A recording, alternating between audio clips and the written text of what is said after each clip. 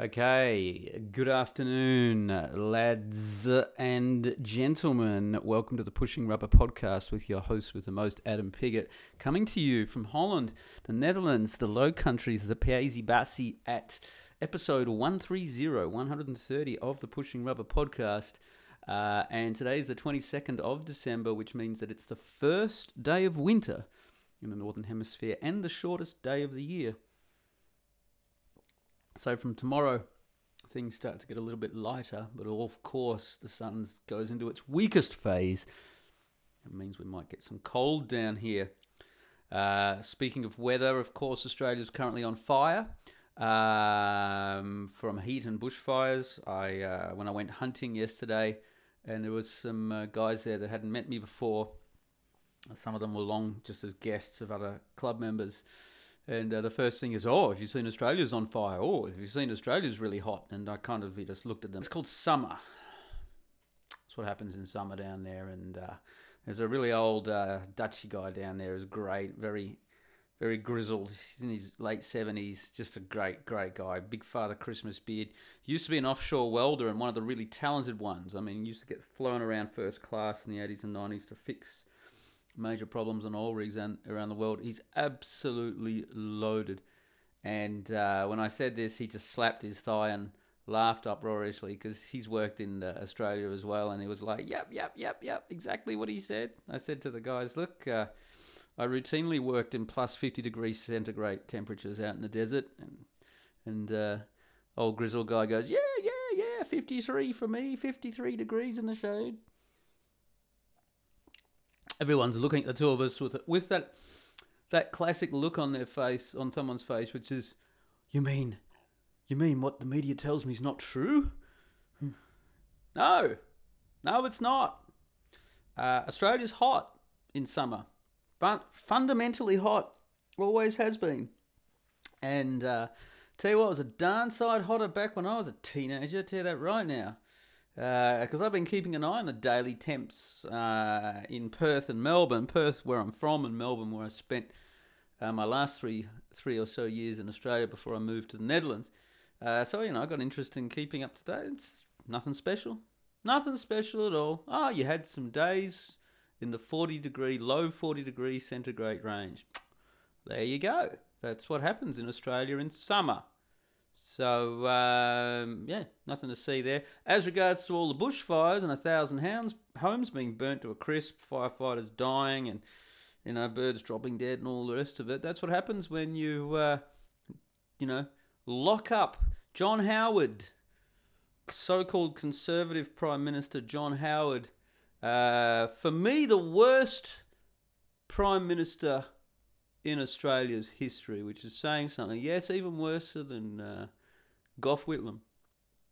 John Howard, to get with the Kyoto Agreement, decided to lock up all of the state forests in Australia as carbon sinks, so he could hit all of his Kyoto targets and go, yep, look at us, we're brilliant. Instead of telling them all to get fucked, that's what he did, which meant that, we couldn't clear the forests, burn the forests anymore because that would upset the carbon targets.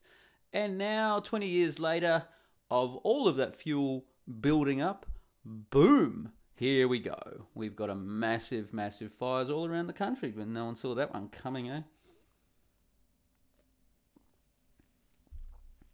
I would like to hold hope that, this would cause that to change, but the current so-called Conservative government hasn't said a thing about it.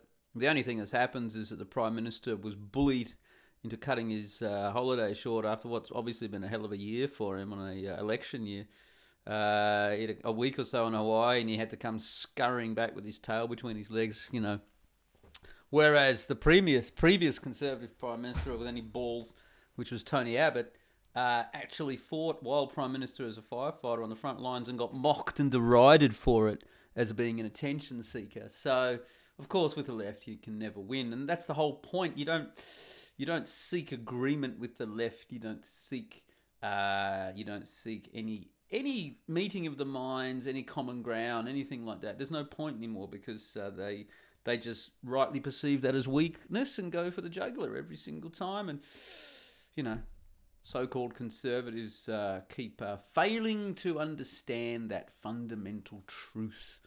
Donald Trump is one who's got a few balls. Of course, obviously, he's been impeached. Well, he hasn't been impeached this week because it has to go to the Senate, and they'll probably tell the House to get fucked. But he'll milk this for all it's worth. I think the impeachment circus is just that. It's a circus designed by the Democrats to deflect attention away from some of the really nefarious shit that they've been doing over the last decade and is now starting to come to the fore. So if they can drown the media out in a 24/7 cycle of impeach, they're hoping they can scuttle away with whatever comes out not really, being widely disseminated. I give them a good chance on that. Happening. I know that a lot of people on the nationalist side of politics, my side of politics, say, this is the day, it's all going to come out now. No, it's not. Because you know what? A lot of stuff's come out. A lot of stuff has come out that in 40 or 50 years ago would have seen these same people swinging from lampposts. Now it's just water off a duck's back. No one really cares. So I see them getting away with it myself. I'll be very pleasantly surprised if the Democrats or the treasonous, degenerate scumbags in the US get their comeuppance, but I seriously doubt it. I seriously doubt it indeed. There's no such thing as justice.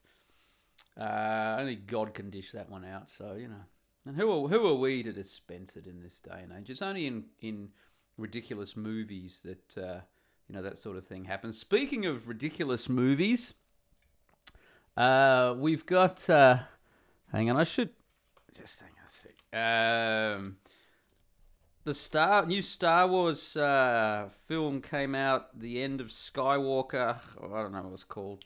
And of course, the whole internet's going crazy with either, fully for it and it's the best thing ever, that's the prog left, or this film is terrible and horrible and it's a mockery of our values and the SJWs have destroyed finally forever and ever, amen, the Star Wars universe. That's the nationalist right, supposedly my side. And, I sit firmly in the I don't give a fuck camp on this one.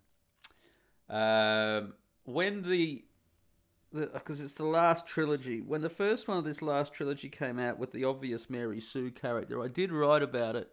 I never saw the film, but I did write about it. The last one, the second one in that trilogy came out, I didn't say anything, and this one's come out. All I'm going to say is that if you think these three films are bad, and if you think the three films before them were bad, let me tell you, take off your nostalgia glasses, because the original three films were absolute dreck. They were dreck. Absolute crap. You know why? Because they were kids' films. They were films for kids. And I know I saw the first film at the cinema when it was released in 1977 at 6 years of age, and I thought it was absolutely the bee's knees. And for the next 5 years of my life, the next 6 years of my life, it was everything Star Wars, amongst other stuff. I swear I had every Star Wars toy known to man. If I could get all those toys back now, I'd have an absolute fortune. I had the Hoth planet on Empire Strikes Back, where there was the actual Rebel base, and it had the Rebel guns and the Rebel shield, and this was quite large, and you could press a button and it would just fall to pieces like it was exploding, and then inside you could see all the bits. You could fit your Star Wars figures in. I had that. It must be worth a fortune.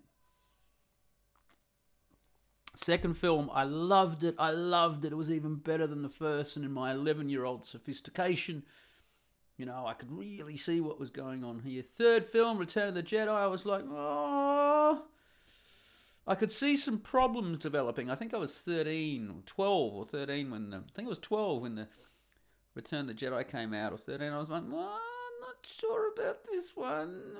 We'll go with it. But the first third of the film, of course, was brilliant. The whole Tatooine Leia, slave, princess, Jabba the Hutt sort of stuff. That was great, and the whole battle out there with the whatever it was, and then Ewoks, and then they're all dancing at the end and it was a second Death Star. It was like even my 12-year-old brain was, couldn't you come up with something else? Can you come up with no? They were kids' films, people. They were kids' films. The adults of the day didn't go and watch them. My parents didn't. My father was a big film guy. He didn't watch Star Wars. If he did watch Star Wars, I can tell you, he was very, very unmoved by it. It was just a kids' film. That's what it was, with really good special effects for the time. They put a lot of work into the special effects. These special effects was the only thing special about Star Wars. So when it went to CGI, the whole special effects thing went out there. Oh, well, we can do anything, so we'll do everything. Went out there. There's only one decent film. There's only one decent scene in the entire pantheon of Star Wars movies, and that's the cantina scene from Star Wars, the original one. That's it. Everything else is just complete dreck. So when I see grown men arguing over this latest Star Wars film, I have to kind of like wonder what's going on. These are kids' films, Oh, but kids are being brainwashed by the SJWs with the... Oh, no, they won't. They're kids. They're kids. Let them go and be kids. They got plenty of time for fighting SJWs in the future. Let them go watch this new Star Wars dreck. But as adults, you shouldn't be watching the Star Wars dreck. Yeah? It's, I don't know what you should be watching because all the films are shit lately. That 1917 film looks pretty good, all shot in one take. That looks pretty good because there's no diversity in that one. I'll tell you that right now. I can see that being, and all the SAWs will be like, where's the diversities? Where's the gay character? I noticed this week that a man in Iowa was sentenced to 16 years in jail for stealing from a church a rainbow gay homo flag and burning it. 16 years. So the homo flag is more sacred than the actual American flag in America. 16 years. I think it was Soviet men went and did a bit of on his Linky thing that he does on Friday. He went and looked at other recent court cases in the same state. Murder, rape, 8 years, 10 years. Child molestation, 6 years. Whatever. It doesn't matter. Burn a gay flag, 16 years. We're going to throw the gay book at you. And that goes with all things fag. I now have a zero tolerance policy for fags. Absolutely zero tolerance. I'll call it out whenever I see it. I don't care. They've shot their bolt. I'll tell you that right now. I watched a film this week that definitely didn't have any fags in it, and that was the original Conan the Barbarian. And it's... I got to say, it holds up. It holds up so much that someone asked me recently, what are your favourite films? Because, they were trying to, find things to say because we were stuck in a car driving for 3 hours together. It was a girl, actually. And when she said it, I was like, oh, you're really desperate for conversation now, aren't you? She kind of laughed and went, well, it's either this or fall asleep. And I said, just fall asleep. I'll keep doing the driving. And I mentioned the Grande Bellezza to her. I said, that's probably my favourite film. It's the Italian, The Great Beauty in English. Love that film. And I've written about that before. But then, of course, I popped over Conan the Barbarian this week. I was like, well, honestly, and I finished it. I have to say, has to be one of my favourite films of all time. Favourite films. I mean, it's really up there. It beats every other fantasy film in existence. Yes, I include the Lord of the Rings trilogy in that. Because it's magical, it's gritty. The music, the music is... Basil's score is absolutely outstanding.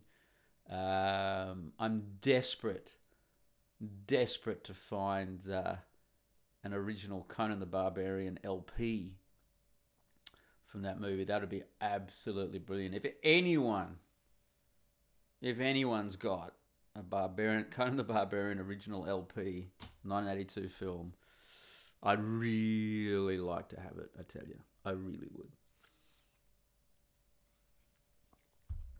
You can send all your gifts to me. And the movie itself, right from the word go, is just chock full of red pill masculine messages. It's just great. I'll give you a couple examples that just spring to mind off the top of my head. At the start of the film, of course, Conan's father is forging the steel sword, and the whole, the titles at the start go through all that process with the great music, French horns and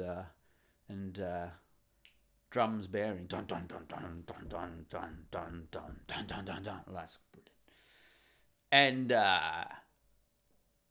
then you've got Conan and as a child sitting with his father on the side of a mountain and talking. He's got the sword. The father's got the sword. He's talking about the sword, and he basically says to young Conan,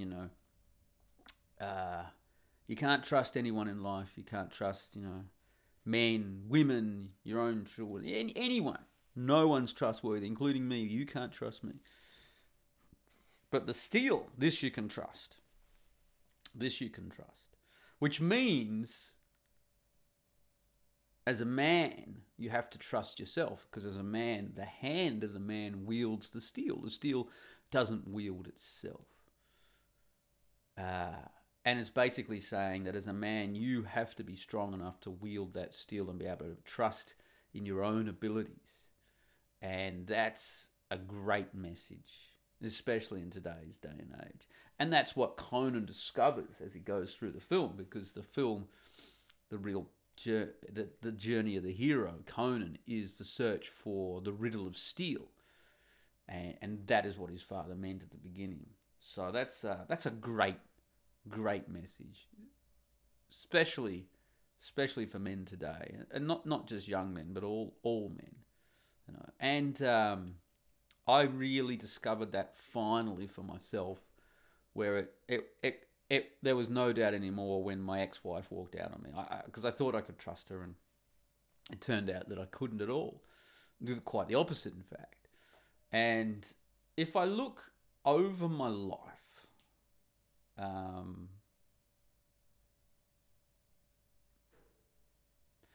I look through all the people that I've come into contact with in important interactions, whether it's on a professional or friendship or family, whatever the case may be,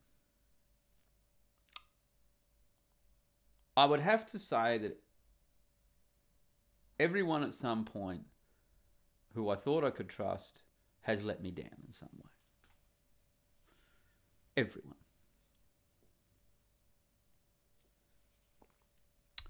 And that's okay.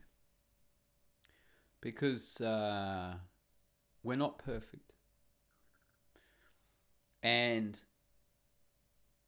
I've forgiven very close friends for letting me down very badly. I've let it go and moved on from it. And in a couple of cases, those friendships are much, much stronger as a result.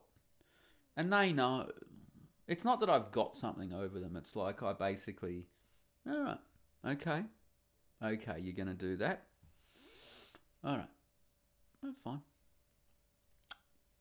Okay, whatever. I'm not going to rise above it, but I'm not going to rub your face in it. I'm just going to let you know and state unequivocally, absolutely, what my position on it is, and then I move forward. I've said my piece. In a few cases where people have let me down badly, that's been it.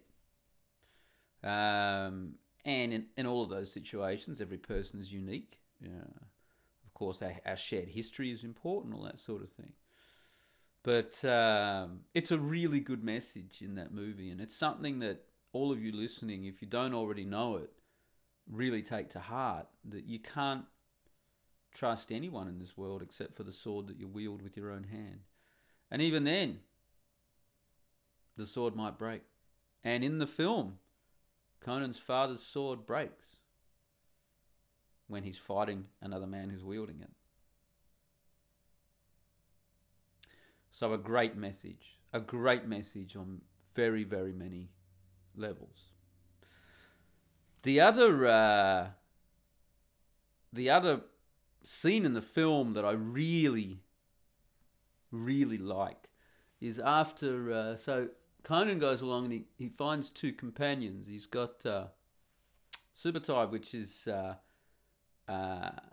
thief archer, played by what's his name, Jerry something. He was a Hawaiian world surfing champion, and this was one of the few film roles he ever did, and the first one. And just a natural actor, just very, very comfortable in it. And probably my favourite character from the film. Seemed like a really cool guy. He lives in Oregon now and still makes surfboards and snowboards, which you can order from him directly. That'd be cool, eh? If I was still into surfing, I'd pick one up. But I'm not, because I live in fucking Holland. And his other companion, of course, which is that turns out to be the love of his life and the love of the film for him, the blonde chickie baby. Can't remember her name. We'll just call her the blonde chickie babe, because it narrows it down quite considerably.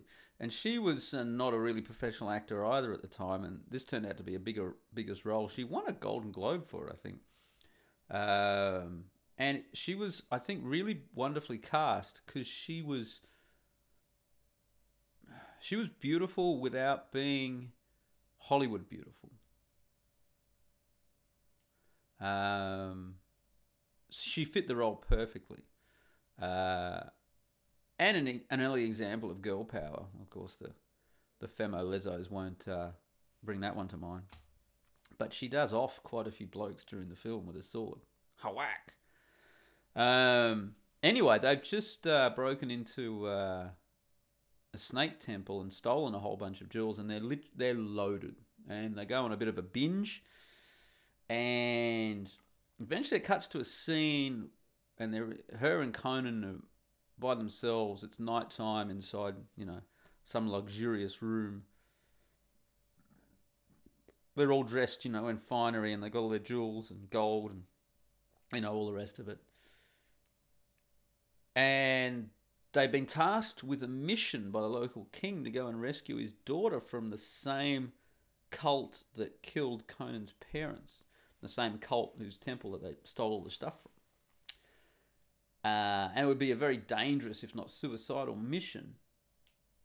But the king promises them great wealth. But as Blonde Chickie Babe points out to Conan, they've already got the great wealth now. Why don't we just? She whispers in his ear, in an imploring, in a not in a sneaky way, but in an honest and open way. She doesn't want to go do this mission because she values what she has with Conan too much. And she says to Conan at one point, I used to walk alone at night and I would peer into doorways and see couples and they had each other and I had no one. But now I have you. I don't want to be alone in the night anymore. Let's let this go. Let these people go that killed your family and all your people. You and I can be together. It'll be the best thing ever. And she's very genuine. She's not playing a game on him or anything like that. It's a really pivotal moment because you look at her and you look at what she's saying as a man, and you could believe that you could do that. You could go with her and leave your vendetta, leave the mission behind that the king has given you, and go and play happy families with her and raise a brood of barbarian kids and live happily ever after. And Conan doesn't say a word. She's got her arms wrapped around him. She's talking from the side of his ear and she's holding on to him. And see, look in his face, he's just pondering all this. And then the scene cuts. The next morning, she wakes up, and the other side of the bed is empty, and Conan is gone. He didn't even say goodbye. He's like, I'm off. And this goes to the heart of one of something that Royce and Rollo and myself and others have been saying for quite some time, is that as a man,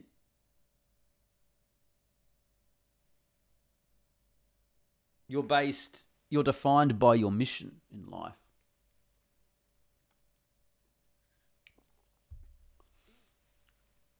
You can't let your life be defined by a woman. You must have your mission. A woman has to be in the periphery of things, but not in the center of things, because you make her the center of things. And if Conan had said yes to her, then she would have come to despise him, because she would have eventually seen him as weak. What's wrong with him? Why doesn't he want to go out and avenge the people who, killed his parents and slaughtered his entire village? Why wouldn't he want to do that? And things probably wouldn't have gone well at all. She would have lost all respect for him. And so that's a critical moment in the film. It's the halfway point of the film. It's an absolutely critical moment. And the fact that Conan doesn't wake her up and explain or anything like that is also really, really important. He just does. And she follows him, of course. And helps him out big time. That not explaining thing, don't pass over that as if it's just a quirk. That's something that I really have had to learn the hard way with women, is that if you disagree, you don't get logical with them. You don't try and explain why you have your point of view. You just state it. And that's it. And you're not going to try and convince them. You're not going to try and win them over. You're not going to try and educate them or anything like that, because by doing so, it just plays into their hands and demeans yourself as a man. You just state it. This is it. Bang. It's like this. You don't agree with it? Oh, fine. Bad luck. Bad luck, because this is the way it is. So Conan the whole time in the scene where she's, imploring him to just go away, he doesn't say a word. There's no argument back and forth. There's no, I really want to go avenge the people who killed my parents, yeah, okay, we could live together, it'd be nice, but none of that. She states her case, he listens silently, the next day he's gone. Bang. There's so much to mine in a masculinity red pill sense in that scene. It's just not funny. Then when I saw it again this week, I was watching the film, I was like, wow. I just put it on pause. I was like, let's see that again. And wow, they really knew what they were doing. And I think that's one of the reasons why Conan the Barbarian, the original Conan the Barbarian, is such a great film, because they just got everything right. Because they treat Conan seriously in the film. It's not slapstick. They treat him and who he is seriously. And Arnold Schwarzenegger, of course, was the personification of Conan the Barbarian.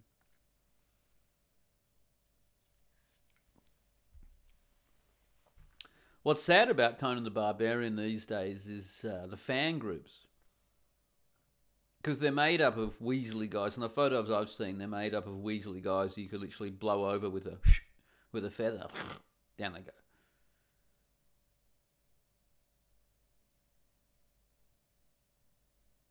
And that's a bit sad. But that film has many red pill truths. Also about friendship. The dynamic of friendship he has with Subutai. There's some excellent lessons in there as well.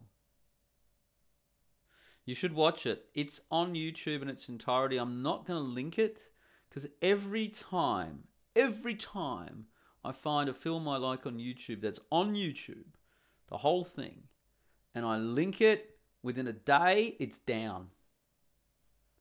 It's like fucking Warner Brothers and everyone else just watches my website. I don't know what's going on.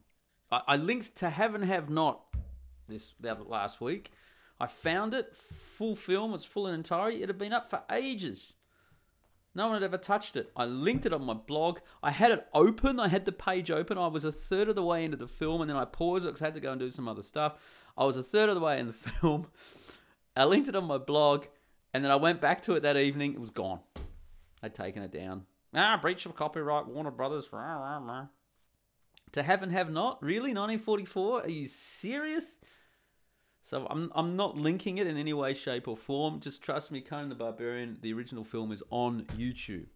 And it's been on there for a while, a long while.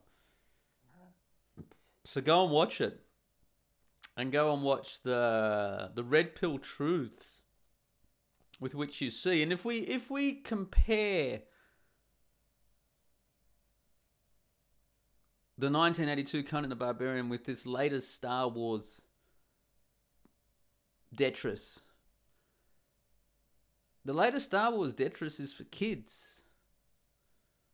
Conan the Barbarian, not just for adults, it's for men. That's the film you should be watching.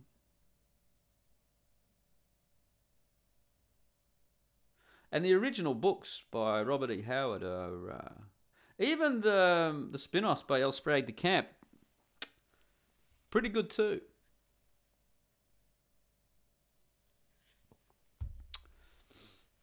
Game of Thrones? Game of Thrones was just soft porn.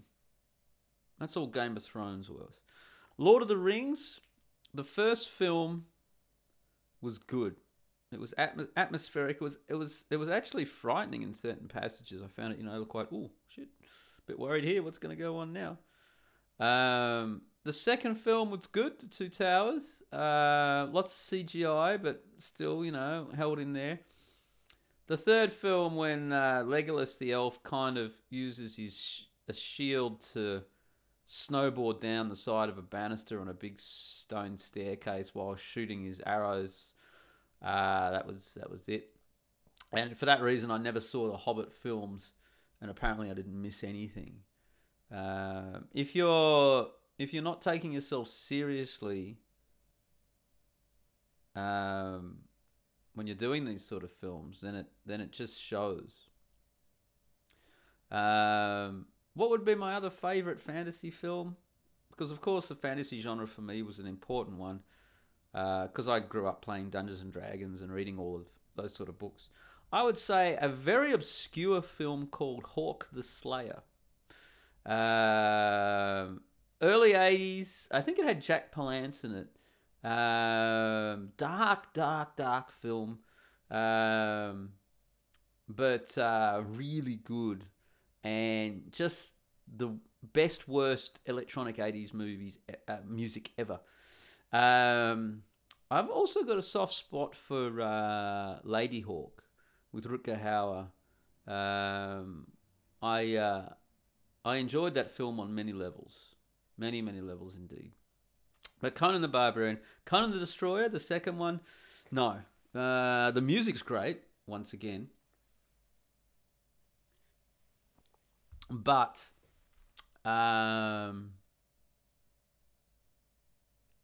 they failed to take Conan seriously as they did in the first film. They failed to take him seriously, and it was just a cheesy adventure. There were no red pill lessons or anything like that. They should have done something along the lines of him fighting to gain the kingdom that he gained, or lose the kingdom that he gained, rather than the demon sorcerer crap that came out. It wasn't any good, which was a real shame. Real shame. Of course, the Conan film that came out a few years ago, I didn't watch. and I read everything I needed to read about that film, and no, I'm not going to go watch that one. And like I said, Game of Thrones is just soft porn. So, what are you going to do about that? Hey, it's the holidays. It's the holidays. I've been on holiday for a week. I've actually slept in a few days till like 7:30, which is astounding. That's a big sleep in for me. It's been very good. Tomorrow, Monday evening, Australian Melbourne time. Let me just check the time.